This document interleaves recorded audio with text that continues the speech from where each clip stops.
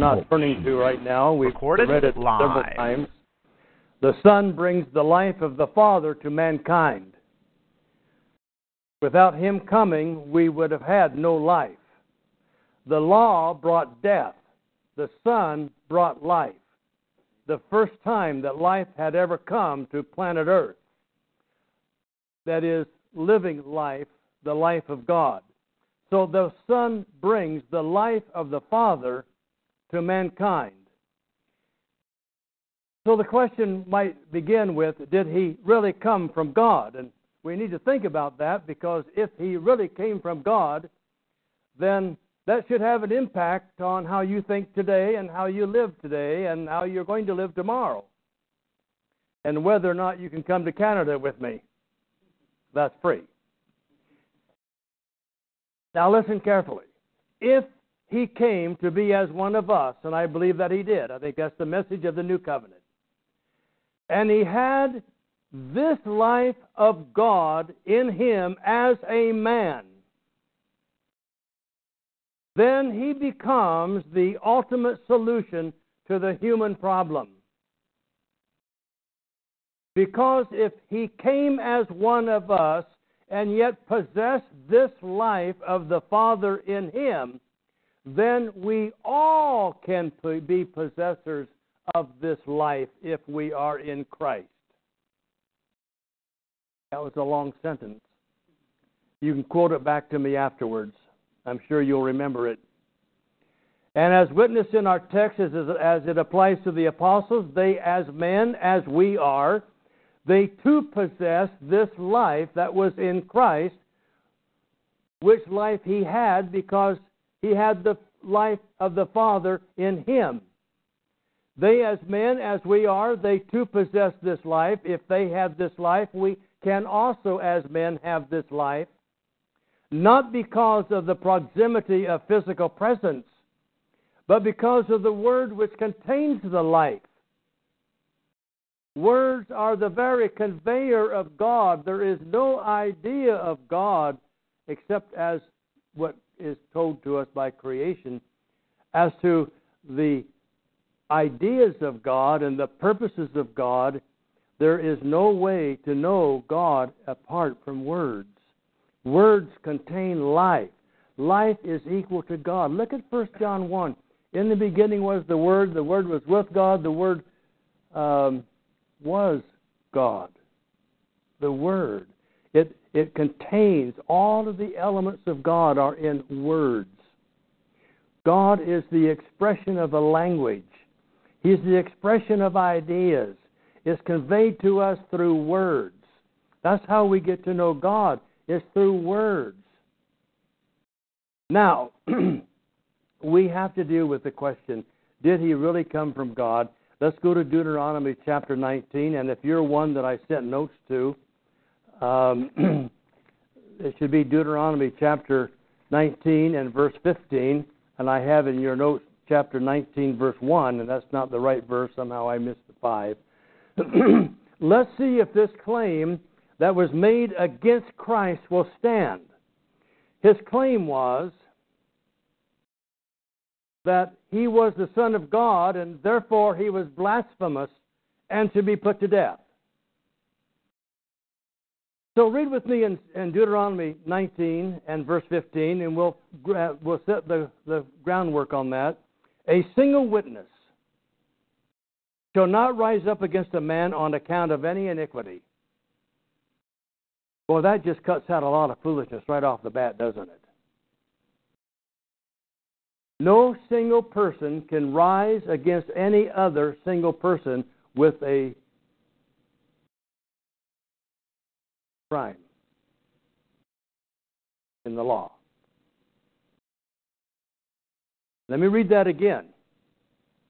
A single witness shall not, and yet we've got people doing it all the time. I have people coming to me telling, I know somebody did this and this and this. Well, the first thing it's real easy to do, I'm sorry, honey, but you got to have 2 witnesses. And all you've got is hearsay. Don't talk to me about hearsay. Don't waste my time. I don't want hearsay. If you were a witness, don't come to me unless you got two who were actual witnesses. You know, preachers, you save a lot of time if you just know the rules of the game. Don't allow yourself to get sucked up into all of that counseling stuff where it's one person against another. A single witness shall not. Does anybody not understand that? Shall not rise up against a man on account of any iniquity. I don't know how many that rules out, but I think it's inclusive. Or any sin which he has committed. I think any iniquity or any sin is pretty inclusive, don't you? How would you not include something? On any iniquity or any sin which he has committed, on the evidence of 2 or 3 witnesses, a matter shall be confirmed. So, now if the claim against Christ will stand by his enemies that he was the Son of God, and we're going to read some verses on that, in the Mosaic law under which Jesus was under, came to the law, came under the law, came to the people of Israel. In that law under which Christ lived, at least 2 reliable, not emotional misfits. At least 2 reliable witnesses were required to convict a man of a crime.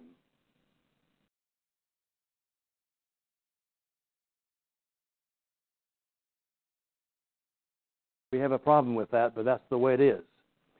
Jesus Christ was charged with blasphemy, claiming to be the unique Son of God. Not only was there the required double witness, but actually a 4-fold witness to the crime. And let's look at them. The witnesses that we're going to look at this morning, very briefly, not only agreed that the claim was made, but also that the claim was true. And the first one is John the Baptist. Go with me to John chapter 1. John chapter 1.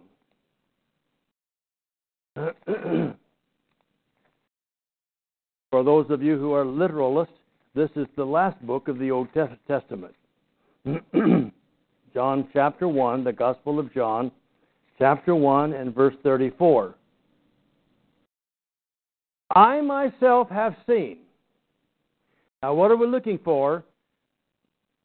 We're looking for witnesses to the claim of his enemies that he was the Son of God.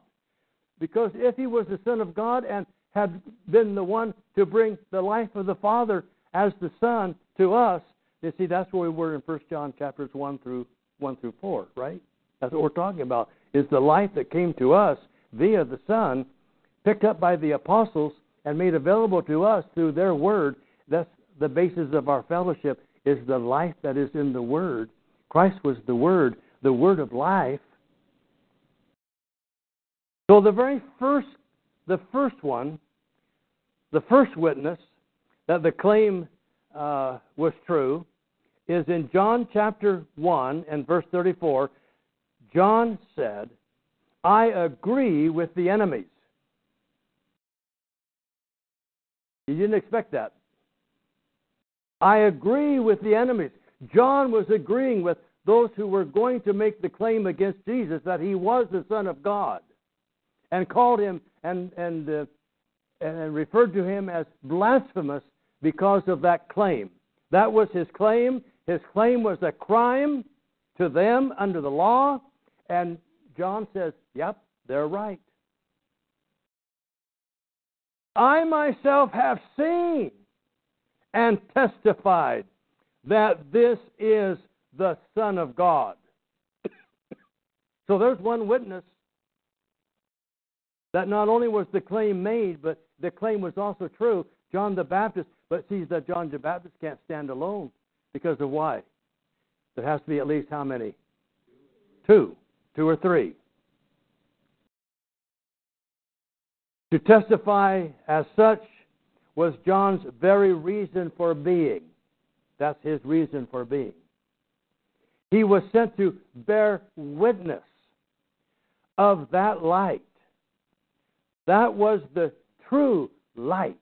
Look at John chapter 1, verses 8 and 9. Let's read those too. John 1, 8 and 9. He was not the light, John the Baptist said that is. He was not the light, but he came to testify about the light. There was the true light, which coming into the world enlightens every man. John came into the world to make testimony to that light. That was what he came to testify about, was that was his reason for living. That's his reason for being. That he was sent to bear witness. He was sent to bear witness of the light which lightens every man. The first was John the Baptist. Stood up, said the claim has been made, and it's also true. When his enemies charged him with blasphemy, John says, yep, they're right. Secondly, John chapter 5. John chapter 5 and verse 36. Now here, this is the second one. He says, I have even a better witness than John. John said, I've got hands-on experience. I have seen. I testify. It's my mission in life. But now it is said, I have a greater witness than that of John. So that would be two, right? Let's look at John chapter 5 and verse 36. But the testimony which I have is greater. Oh, see? Isn't that what I just said? I have a greater testimony. It is greater than the testimony of John. Greater than the testimony of John. How would you beat John's testimony? And yet you see, under the Mosaic law, it would not stand because he was only what? One. Got to have two. Or three. But in this case, we're going to have four. And that'll take us time for lunch. So look at chapter 5 and verse 36. But the testimony which I have is greater than the testimony of John, for the works which the Father has given me to accomplish the very works that I do. The works that I do. The works that I do testify about me, and they testify about me that the Father has sent me. I have a greater witness than that of John, and that's the works that I do. Going back to John chapter 3 and verse 2, there was a great teacher. He was a more potent witness. In John chapter 3 and verse 2, on the same subject here now. Chapter 2, let's begin with verse 1. Now there was a man of the Pharisees named Nicodemus, a ruler of the Jews. This man came to Jesus by night and said to him, Rabbi, we know that you have come from God as a teacher. We know. For no one can do these things that you do unless God is with him. He is supporting what Jesus said in chapter 5 and verse 36, which we just read, when he said, I have a greater witness than that of John. It is the works that I do. And here, Nicodemus is saying, no one can do what it is that Jesus is doing unless God is with him. Again, a greater witness than that of John the Baptist were the works that Jesus did. You know, that's one reason why I prefer not to put an esoteric application to the miracles. That is, that there are dual meanings and hidden meanings in all the miracles, which is popular today. I don't buy that. I think it's because of the miracles and the simplicity of the miracles and what they give to us in and of themselves that stand and give us a reason to believe that he was the one from God. And I believe as soon as we start playing with those miracles and putting hidden meanings and double meanings and hidden meanings to those miracles, that there's always something under the surface that we can't see, but only the elite can see.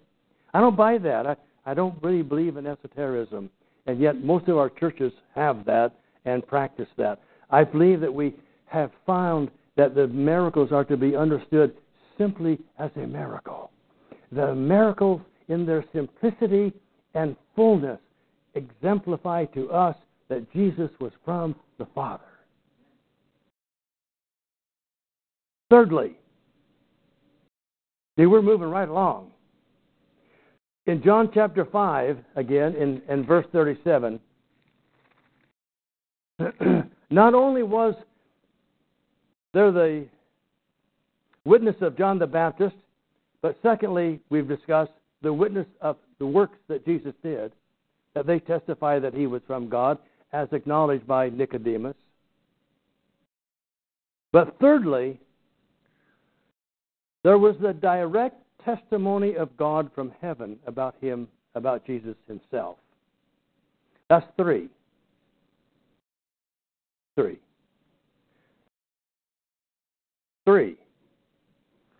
Those fingers don't cooperate very well. In John chapter 5 and verse 37. So there is thirdly the direct testimony of God from heaven. That ought to get you. And the Father who sent me, he has testified of me. You have neither heard his voice at any time nor seen his form. That's why, you see, we have to hear about him through words, because God is contained in words, and without words you can't know God. You get that? You do, nor has seen his voice at any time, nor seen his form. You do not have his word abiding in you, for you do not believe him whom he sent. All right, you have not heard his voice, but he sent me. He has testified of me. He has testified of me. How did he do that? Let's go over to 2 Peter. 2 Peter, chapter 1. 2 Peter chapter 1 and verse 17. For when he had received honor and glory from God the Father, and an utterance of this was made to him by the majestic glory, this, and what is he talking about here? What event? Who knows? Anybody know? Transfiguration. You have to go back and pick up some of this. But he said to him, this utterance, this one, this is my beloved Son, in whom I am well pleased. That was the claim of his enemies, that he was claiming to be the unique Son of God. And we have three testimonies confirming that the claim of the enemies was right.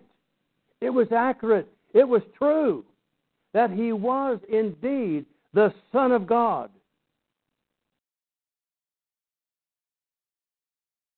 This is my beloved Son. So that was the direct testimony of God out of heaven concerning Jesus Christ, was indeed his Son.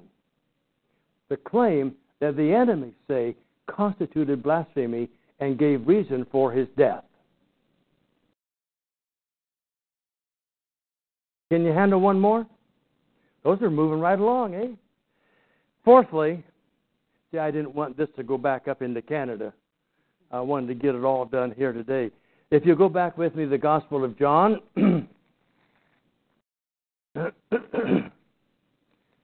John chapter 5 and verse 39. The fourth witness. Now, what was the first one? Who can remember? Oh, that's good. John the Baptist. What was the second one? Who can remember? Oh, what? His works. Oh, that's good. What was the third one? The direct testimony of God. And the fourth one? I haven't given it to you yet. So if you know it, you know something I don't. You're reading my mind. And that's dangerous. Fourthly, then, there is the testimony of the Bible. Look at in John chapter 5 and verse 39. You search the Scriptures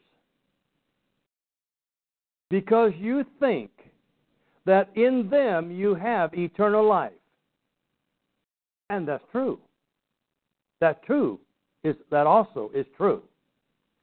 It is these, the Scriptures that is, that testify about me. The testimony of the Scriptures, the testimony of the Bible about who it is that Jesus did, who He was, and particularly as it relates to the old Scriptures of the Old Testament, pointing toward this one who came to us 2,000 years ago, who claimed to be the Son of God. By His enemies, that was blasphemous and gave cause for Him to be put to death. Now today, when we look at the testimony of the Scriptures,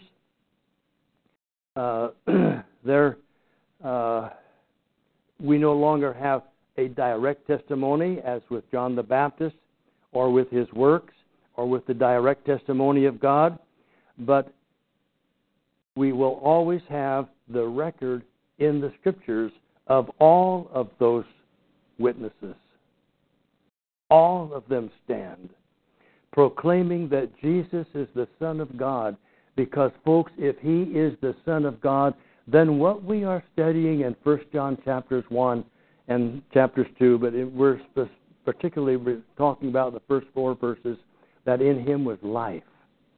Folks, that the only reason you have confidence in life, His life, is because He was the Son of God. The claim of the enemy was true, and it was confirmed by 4 witnesses that it was accurate. Therefore, He was put to death and shed His blood as a covering that you can come under. You can come under and be covered by His blood. We're going to sing today our closing song.